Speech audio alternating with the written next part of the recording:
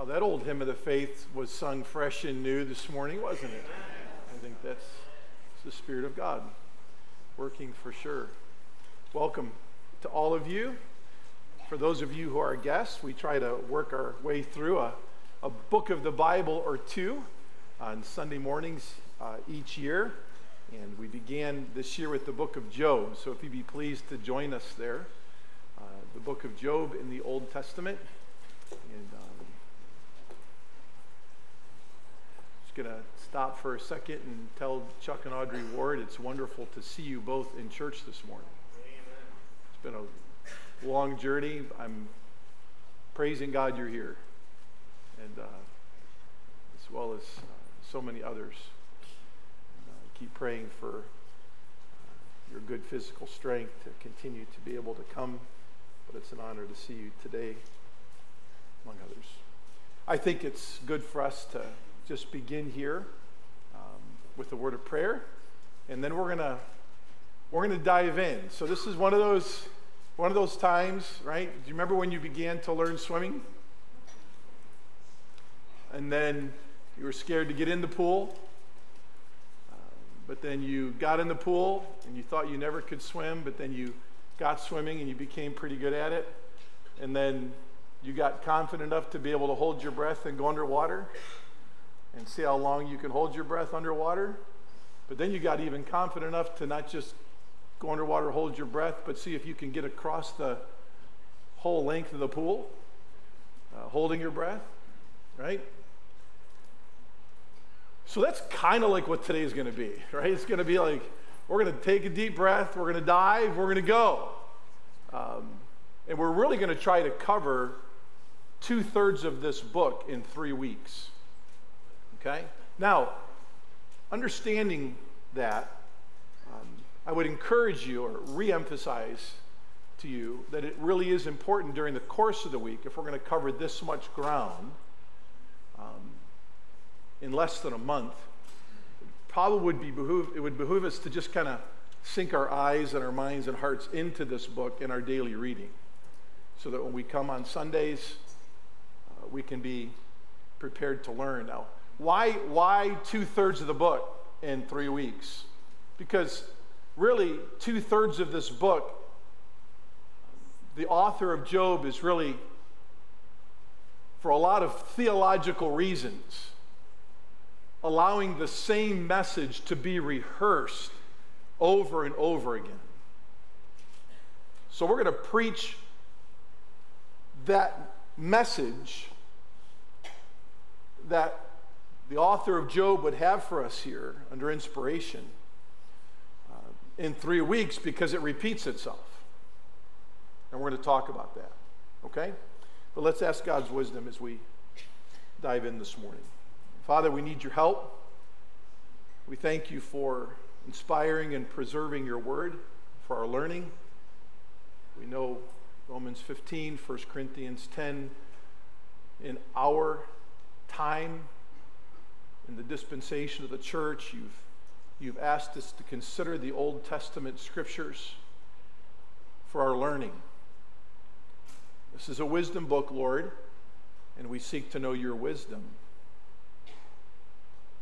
as we consider not just the truth of this text, but appropriately applying the truth of this text to our hearts and lives. I pray, Lord, that maybe some assumptions or some false views that we might have of this book, any idea that we have of this book that we come into this sanctuary with this morning, could be juxtaposed or maybe put alongside the truth of the text, and we can rightly divide this word together so we can properly apply it together and go live it together. Again, as we seek to know your wisdom. In Christ's name we pray. Amen. When I was 8 years old, we had a deacon in our church and his family. The deacon had passed away of cancer, and his wife and children remained in our church. They were On 271, going over that long, long bridge that you're familiar with, going south. If you look off to the right, you can see the Boston Hills Brandywine Ski Resort there. It was middle January. They had a patch of ice. They spun. They were hit by a truck. It was a horrible accident. Among the children, there was 3. One of those children was a very, very dear friend to me, even though we were just 8 years old at the time. And our family was with their family a lot, because back in that day, we probably had about 35 to 40 people in our church. And it was quite a tight-knit group. That one friend of mine lost their life in that accident. There were 5 people in the car, and only one was uninjured, and that was the grandmother. When the accident's over and the car's resting there in the middle of that bridge, Grandma jumps to action. In her mid-70s, she is exuding the strength of someone in their 20s. Making sure everyone's okay, making sure if they can get out of the car, that they are getting out of the car, pulling doors open that are bent, trying to save life that's still living. She did some heroic things that evening, what we would call, what the local paper would record as heroic. After the scene's cleaned up and people are hospitalized and Libby's body's removed, they're at the hospital. Grandma's being checked over for any potential injury. She has none. With amazing strength, she's done some just shy of supernatural things. But in the anxiety of the moment, she has a heart attack. Right? And she passes.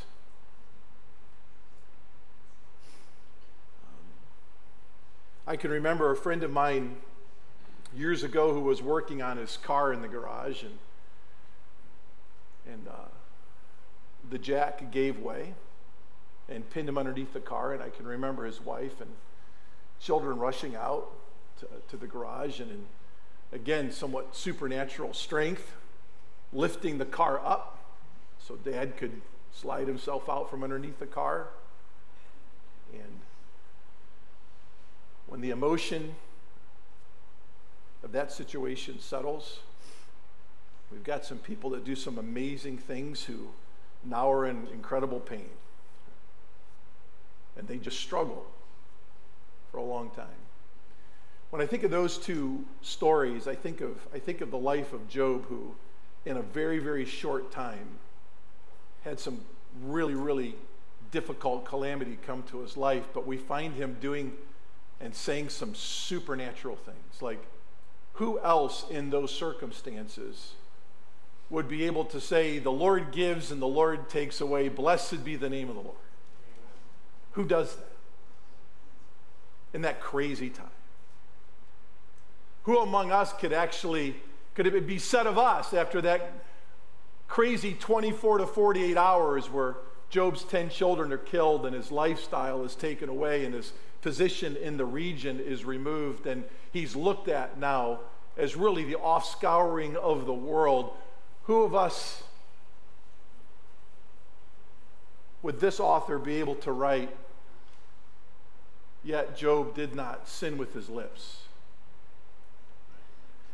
That's supernatural grace in an hour of agony for those two verses to be written about this man. But then we dive into chapter 3 like we did last time, and what do we see? We see, like Grandma in the emergency room, who's in utter pain after a supernatural moment, whose body fails. We see a mom and some children right? With some torn muscles in their back, right? Permanently damaged shoulders after a heroic act, saving their dad's life in utter agony and pain. And then dark things start to run through your mind that you never would have thought before. You struggle through those things. You work through those things. People around you, as you struggle through those things that are darker, that don't necessarily define you before the tragedy or calamity, all of a sudden they're part of your experience, and people around you are kind of getting a little judgy, a little, wow, that doesn't sound very godly of you, Job, or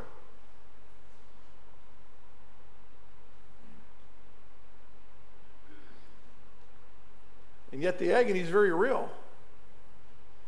You can be in agony and still be godly at the same time as you work through the agony of the calamity, as God superintends the whole thing. By the time we get to chapters 4 through chapters 37, we have Job in this conflict of soul, of his own existence. Done heroically, spoken heroically in a spiritual sense, and now in agony, letting us know what's inside of his soul and his mind and his heart. And these three friends that have come to comfort him, that have sat silent for a week, are provoked to speak. So in the chapters 4 through 37, there's 12,000 words of debate. 12,000 words. Talbert quotes J.R. Tolkien in The Fellowship of the Rings, where he teaches, "Where there are so many, all speech becomes a debate without end. But two alone may perhaps find wisdom." Tolkien's first statement reminds us of Job's debate with his friends. All speech becomes a debate without end. The second of Tolkien's phrase reminds us of Job's relationship with God at the end of the book. But two alone may perhaps find wisdom.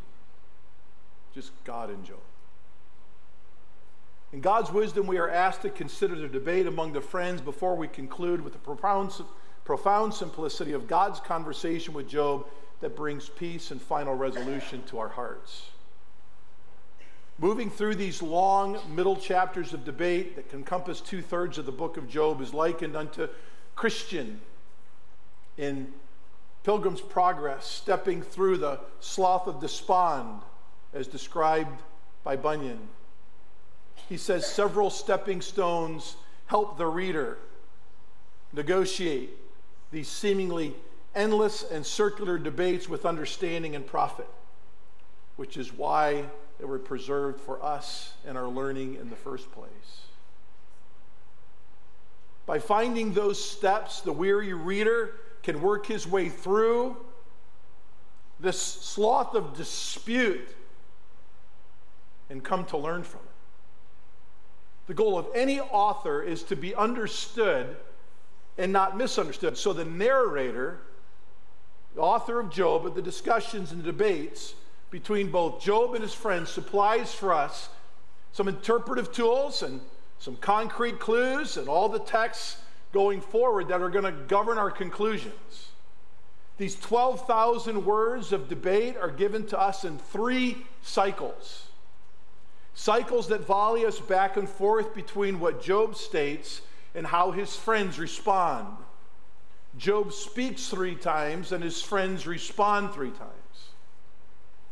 These 3 cycles of volleying debate can get cumbersome. Very long, as many of you have reported to me via text and email, as you're working through them on your own during the course of a week.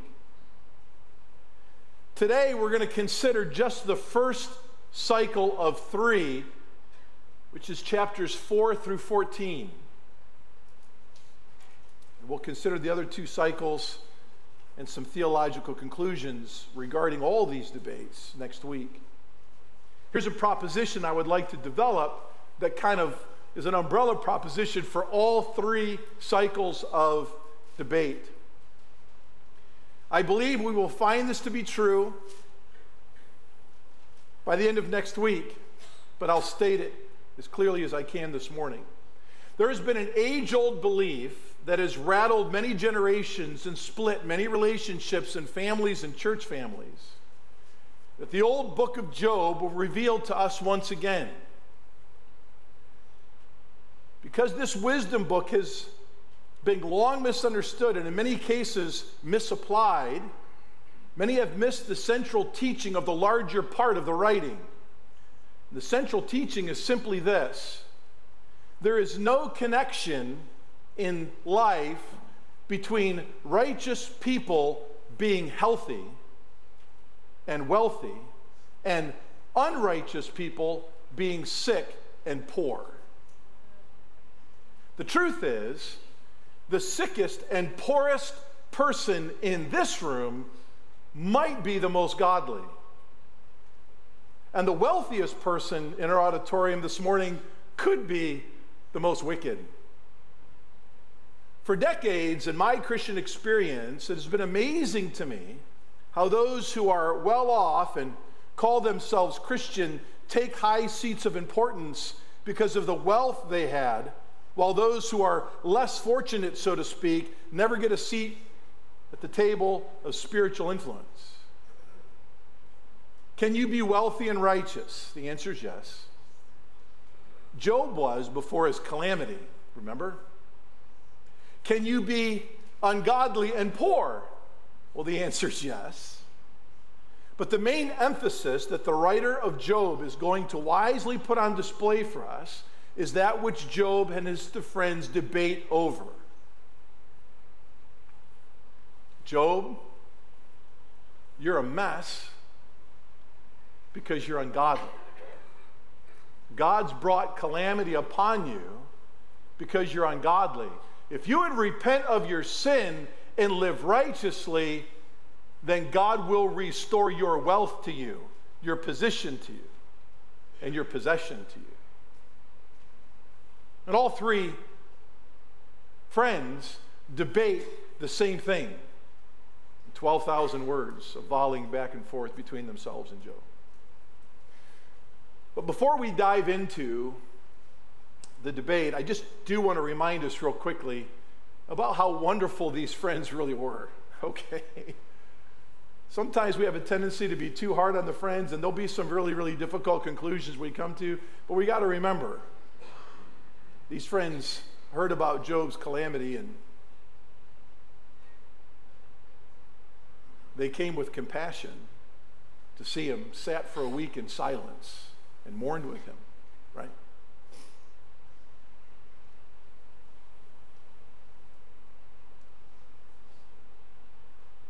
They had mercy on him when everyone else was departing from him because of his diseased condition, his unclean condition physically.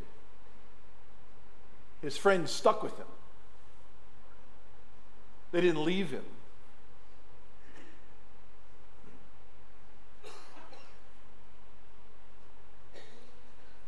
So nonetheless,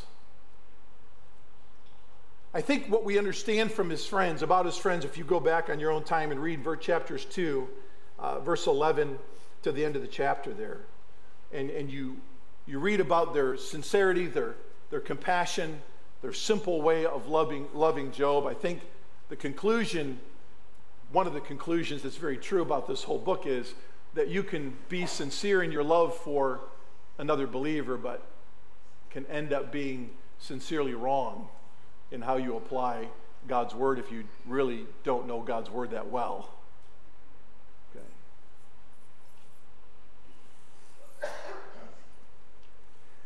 Before we dive into this debate, this first cycle of debate, if you want to jump over to chapter 7, verses 1, 2, and 3, let's remember something also about the context of Job's suffering here. One of Job's first responses, he says, "Is not man forced to labor on earth, and are not his days like the days of a hired man, as a slave who pants for the shade, and as a hired man who eagerly waits for his wages? So I am allotted months of vanity, and nights of trouble are appointed for me. When I lie down, I say, when shall I arise? But the night continues, and I am continually tossing until dawn." How long did this calamity and the consequences of it last for Job? The plural of months is used here. We're really not completely sure. But we have to understand these 12,000 words of debate are going on while he still has open sores infected with worms crawling in and out of his sores, while he still sits in a rubbish heap of human mess, while he's still enduring the darkness of his agony. These discussions ensue.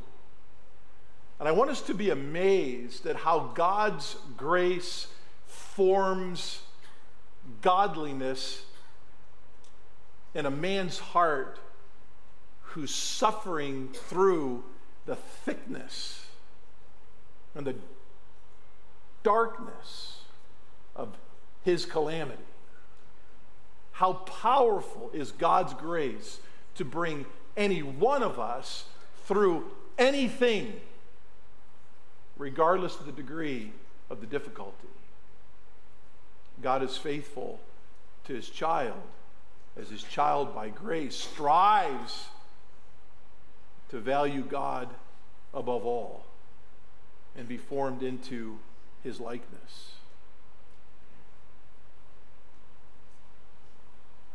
So as we continue, let's just remember, it's been a long time for Job. One author said, suffering or prosperity are not doled out by God because you're bad or good. We need to remember that. If we understand the theology of 2/3 of the book of Job, we're never going to desire to profile someone's spiritual integrity by what they have or by what they don't have. We're encouraged to make sure that we're not judging that a believer is good with God because they're well off and someone is out of fellowship with God isn't so rich because they're not walking with him. So let's look at this as a volleyball match or a tennis match, and the beginning of the debate, Job serves first. That was chapter 3. We looked at that 2 weeks ago. Now the volley back comes first from his first friend Eliphaz in chapter 4. What do we know about this friend Eliphaz? Well, we know that all of his friends were sincere men. They were probably men of renown. They were willing to have their own reputations tarnished by associating and sitting next to Job during this difficult time. But all of these men came with some assumptions, we find out, to these next 12,000 words. Who wouldn't, by the way? They heard what had happened. They'd have some time to ponder Job's circumstances. They had the long trip to come see him. I can easily see how Job's friends can arrive, not with just assumptions, but even erroneous assumptions and maybe even some erroneous conclusions about his situation long before they see him, and they're grieved and they sit quiet for a week. As they arrive, they do absolutely right things, but their assumptions continue to form.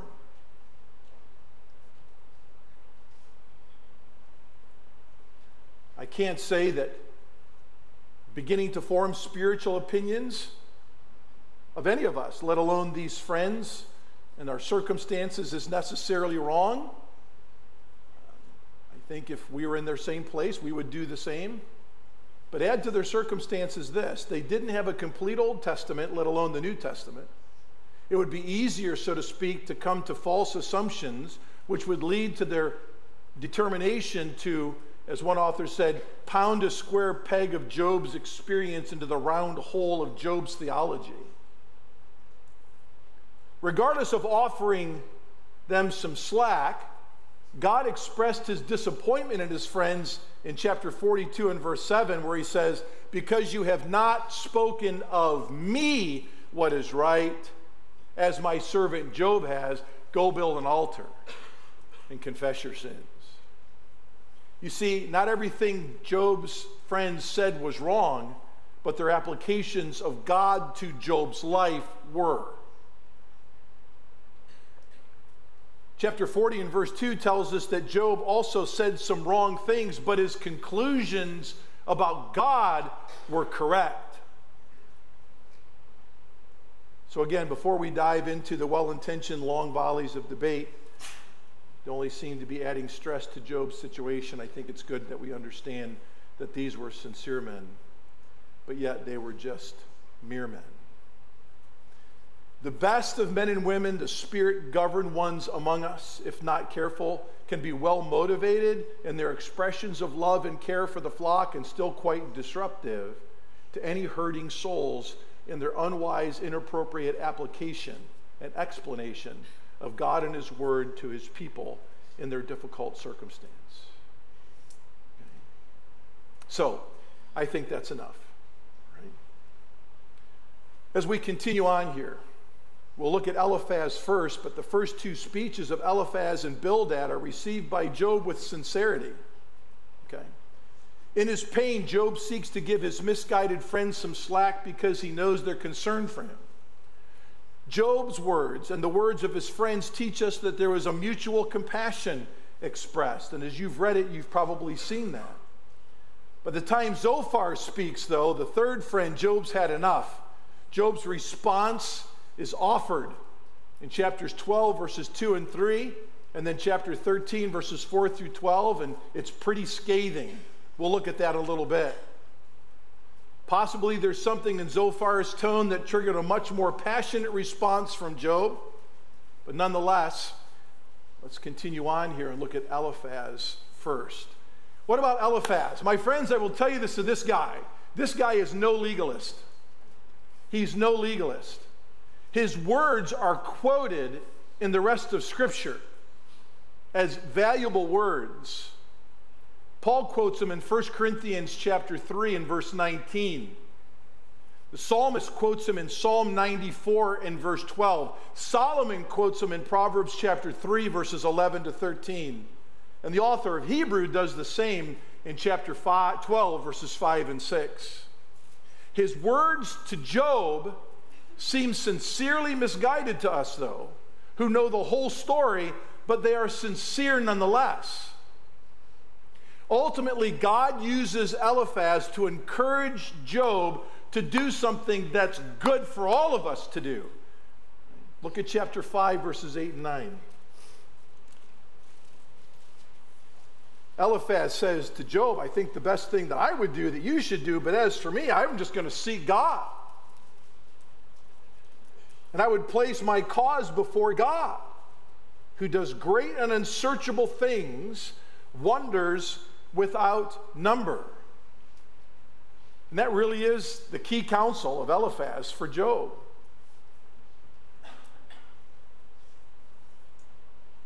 But I think we need to understand that Eliphaz, while he's not a legalist, is really somewhat of a mystic. If you go back with me to chapter number 4 and look at verse 12, look at where Eliphaz says he gains his authority in a practical sense, in a philosophical and practical sense. Now a word was brought to me stealthily, and my ear received a whisper of it, amid disquieting thoughts from the visions of the night, when deep sleep falls on men. Eliphaz is having a dream. Dread came upon me and trembling and made all my bones shake. Then a spirit passed by my face. The hair in my flesh bristled up. Ever have a dream like that? It stood still, but I could not discern its appearance. A form was before my eyes. There was silence. And then I heard a voice. And the voice in this dream, it's not wrong. We have to remember that revelation was given at this time sometimes through a dream. And the voice says, can mankind be just before God? That's a rhetorical question, isn't it? We think of Romans 3:23, for all have sinned and come short of the glory of God. Of course, the answer is no. No man is just before God. Can a man be pure before his Maker? He puts no trust even in his servants, and against his angels he charges error. How much more those who dwell in houses of clay, whose foundation is in the dust, and who are crushed before the moth. Between morning and evening they are broken into pieces. Unobserved they will perish forever. Is not their tent cord plucked up within them? They die, yet without wisdom. He's talking about the depravity of man, and he's talking about even though a man knows God, he can still sin. Job, do you get this? This is the message that I have in my dream. And it's true of God, though the dream's not inspired information. It is recorded for us here as inspired.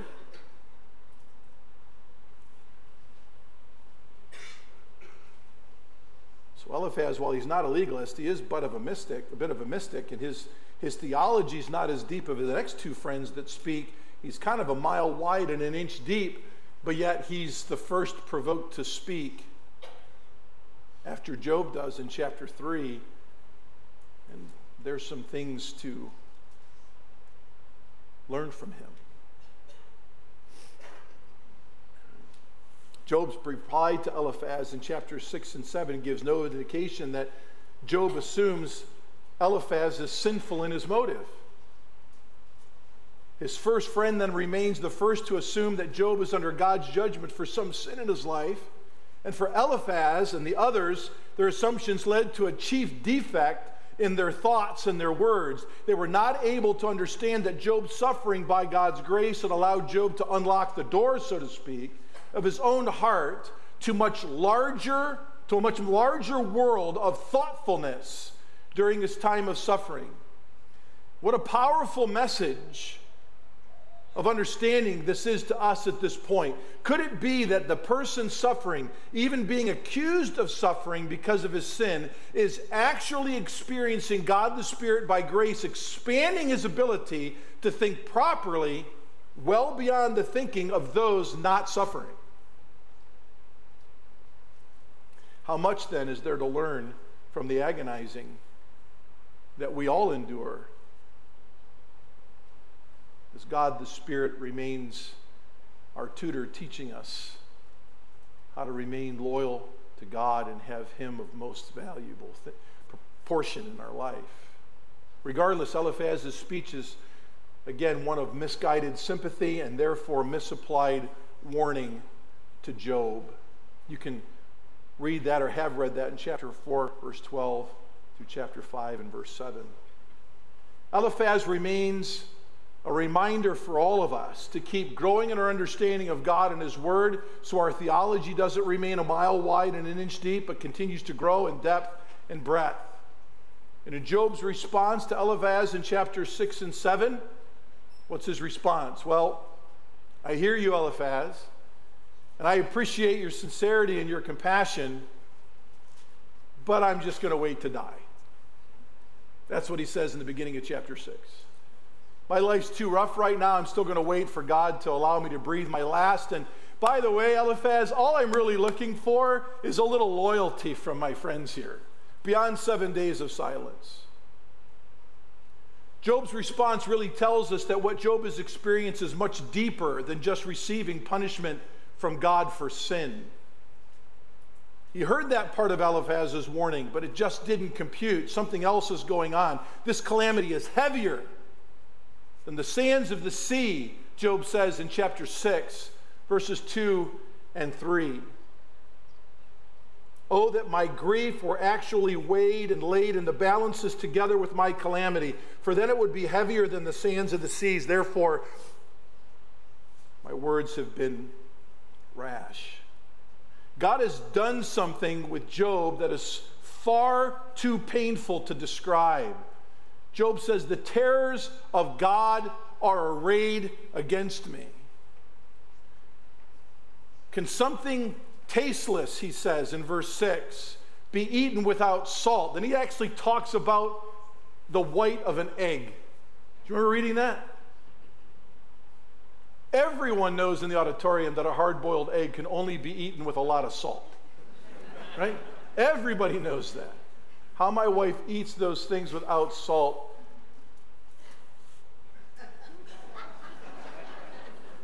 She ate 2 yesterday morning. I was just like, how in the world? Nonetheless, Job kind of says something similar. Can something tasteless be eaten without salt? Of course not. Isn't a hard-boiled egg worthless without some savor? So what does Job want? Verses 8 to 13 tells us he just wants death. He wants death. Certainly this is what God has come to do, so Lord, get to it. Job's not suicidal here. He just wants God to have his way with his death. So Lord, just hasten to it and get her done. Thankfully, the Lord is wise enough not to give Job what he asked for. What does Job expect from his friends? Just loyalty.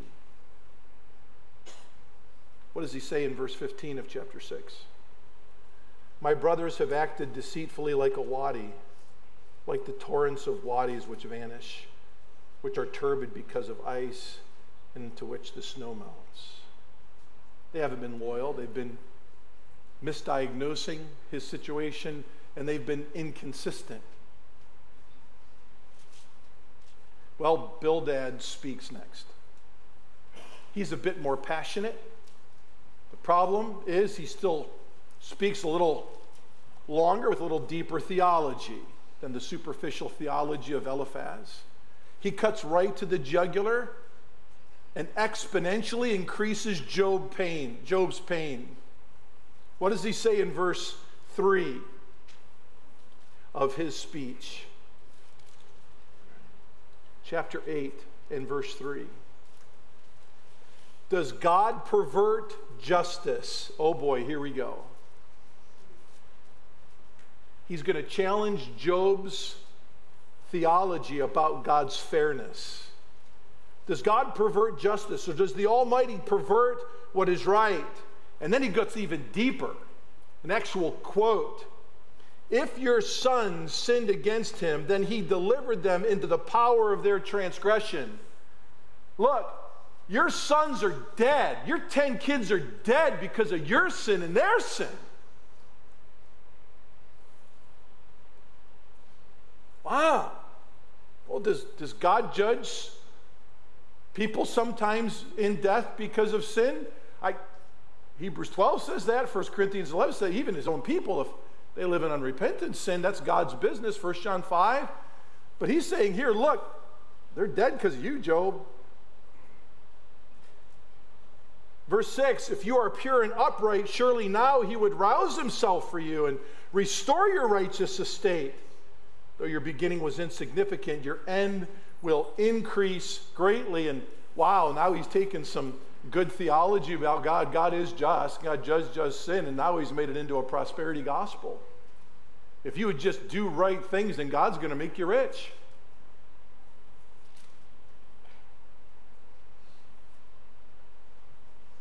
Job, he's saying you've forgotten God in the midst of enjoying all he's given you. Basically, Bildad is saying that which Satan believed. Job had begun to value his family and his possessions and his position more than he valued God. But unlike Satan, Bildad was giving Job a chance to repent. What a nice guy. And in agony, Job responds in chapters 9 and 10. What does he say in chapter 9 and verse 22? It is all one. Therefore, I say he destroys the guiltless and the what? The wicked. It's nothing to do with my sin. This has everything to do with how God oversees both the righteous and the wicked. Bildad, it's deeper than this, my friend. It's much deeper. Remember, as he takes the broken piece of pottery and he scrapes the worms and the dirt and the infection out of his forearm, he's saying, Bildad, it's deeper than what you're saying. It's deeper. Something more is going on, and God is it's too wonderful for me. But all I can tell you is I'm beginning to, Bildad, understand more and more the sovereignty of God, which we will find next week will bring great peace to Job's heart.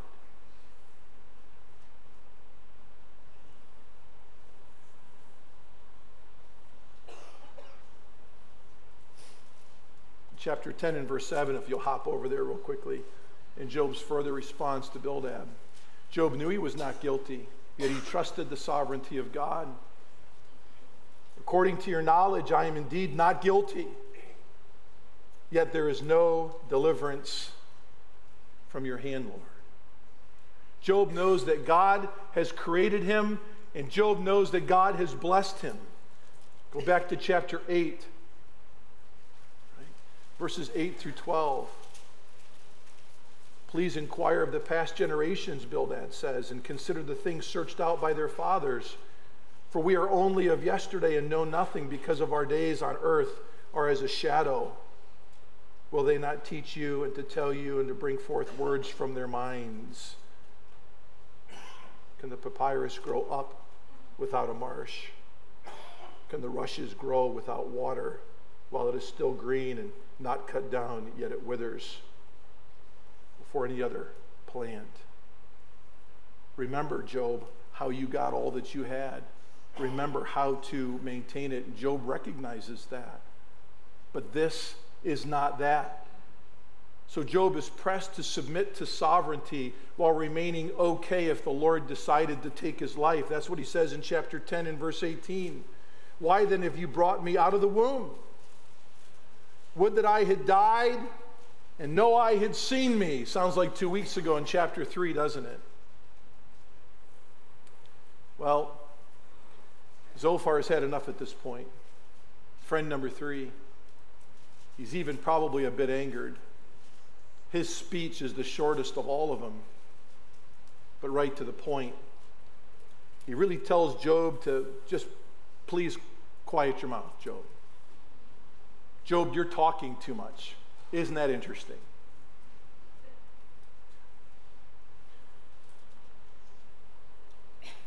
Zophar speaks in chapter 11, verse 1. Then Zophar the Naamathite answered, shall a multitude of words go unanswered, and a talkative man be acquitted?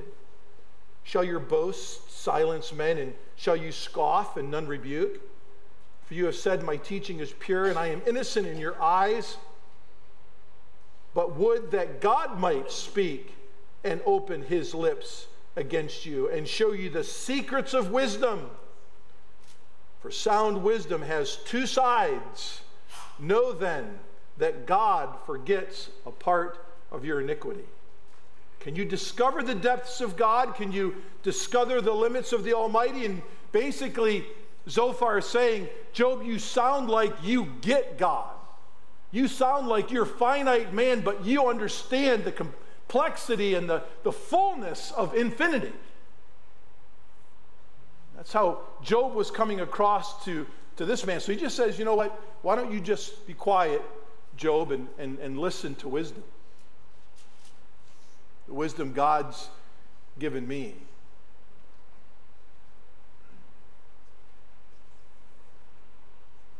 But the conclusion of Zophar is still the same as the others, verses 14 and 15.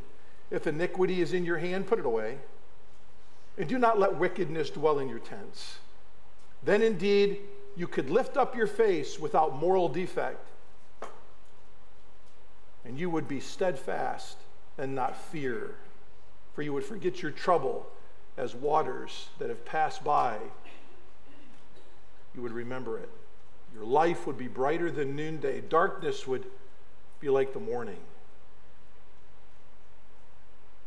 And then you're going to trust, because there's hope.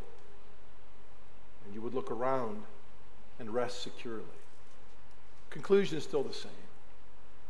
So let's remember, folks, Job's still in physical and emotional agony. He's really at the end of everything about himself and now has nothing and no one left who's loyal to his existence. So he responds in chapters 12 to 14 to end This debate cycle number 1. He's basically telling his disloyal friends, as one author said, go soak your heads. I've really had enough. You still don't get what God's doing here. I'm not sure I do, but it has nothing to do with me and my sin.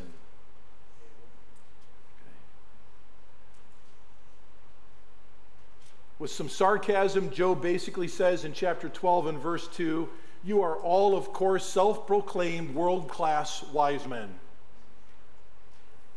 Whatever will mankind do without you if you die? For wisdom will vanish from the face of the earth when you disappear.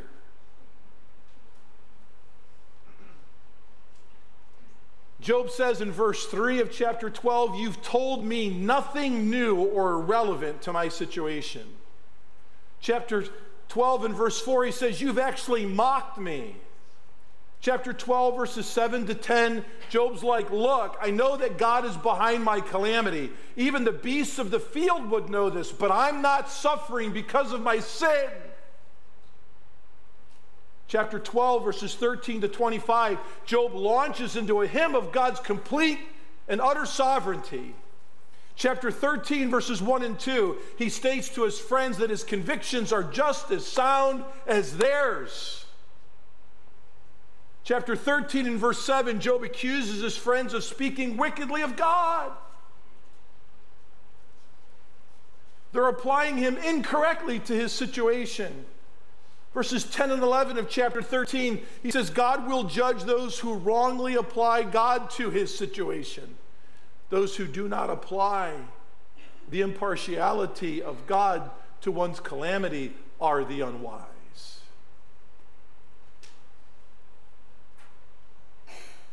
Go over with me to chapter 14, verses 12 to 15.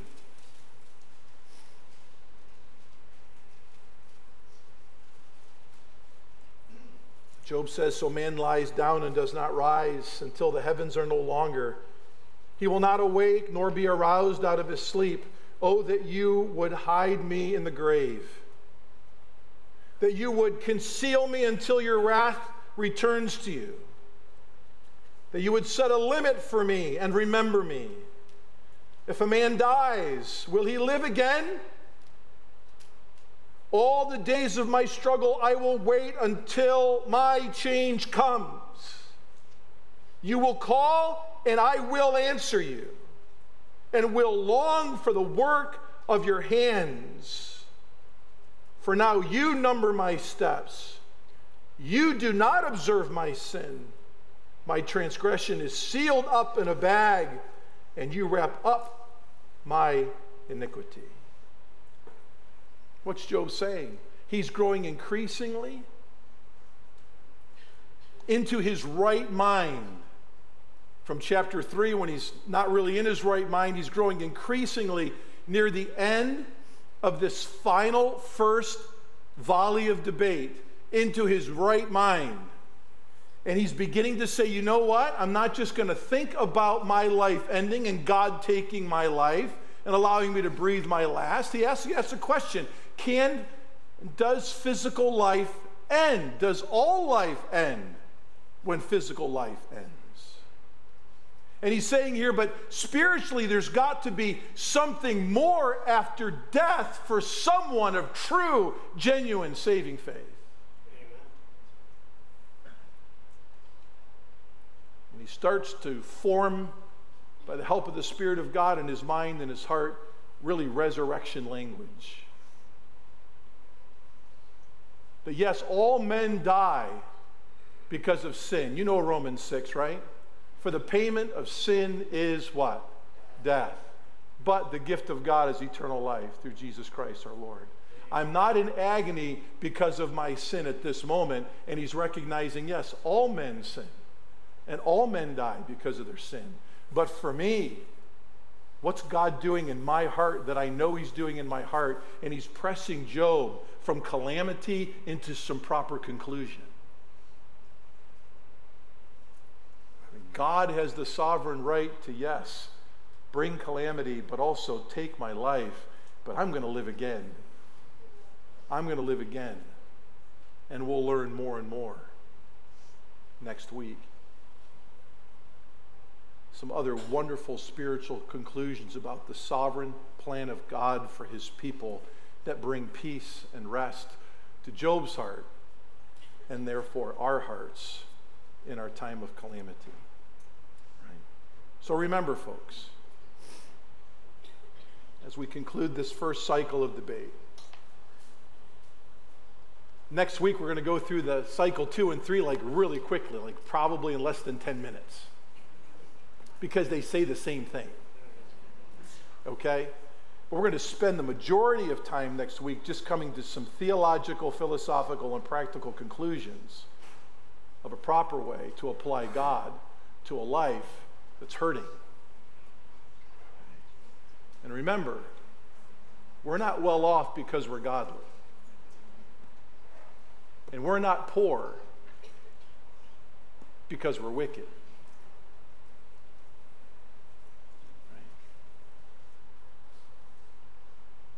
We just allow God to be God. And regardless of your socioeconomic status in your family or in your community, you can know the personal relationship with the Lord Jesus Christ, who said in his earthly ministry, if you've seen me, you've seen the Father. Amen.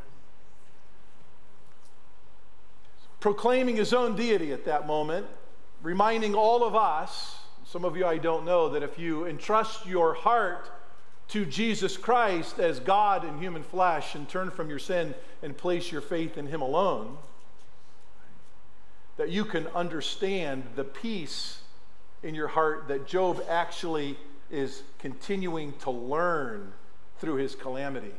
And no matter what God ordains to take place in your life or that he allows, that in his strength, submissive to his sovereign plan, and according to his love, you can persevere by his grace.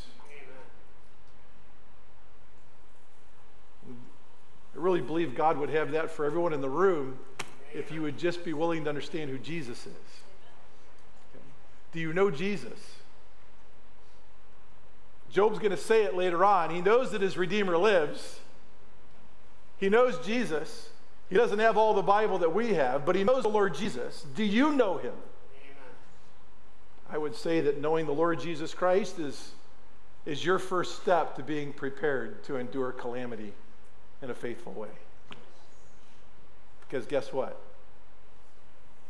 He endured calamity in the most faithful way as he honored his Father. Let's pray together. Father, we love you. Thank you so much for this brief study over this first discourse of debate.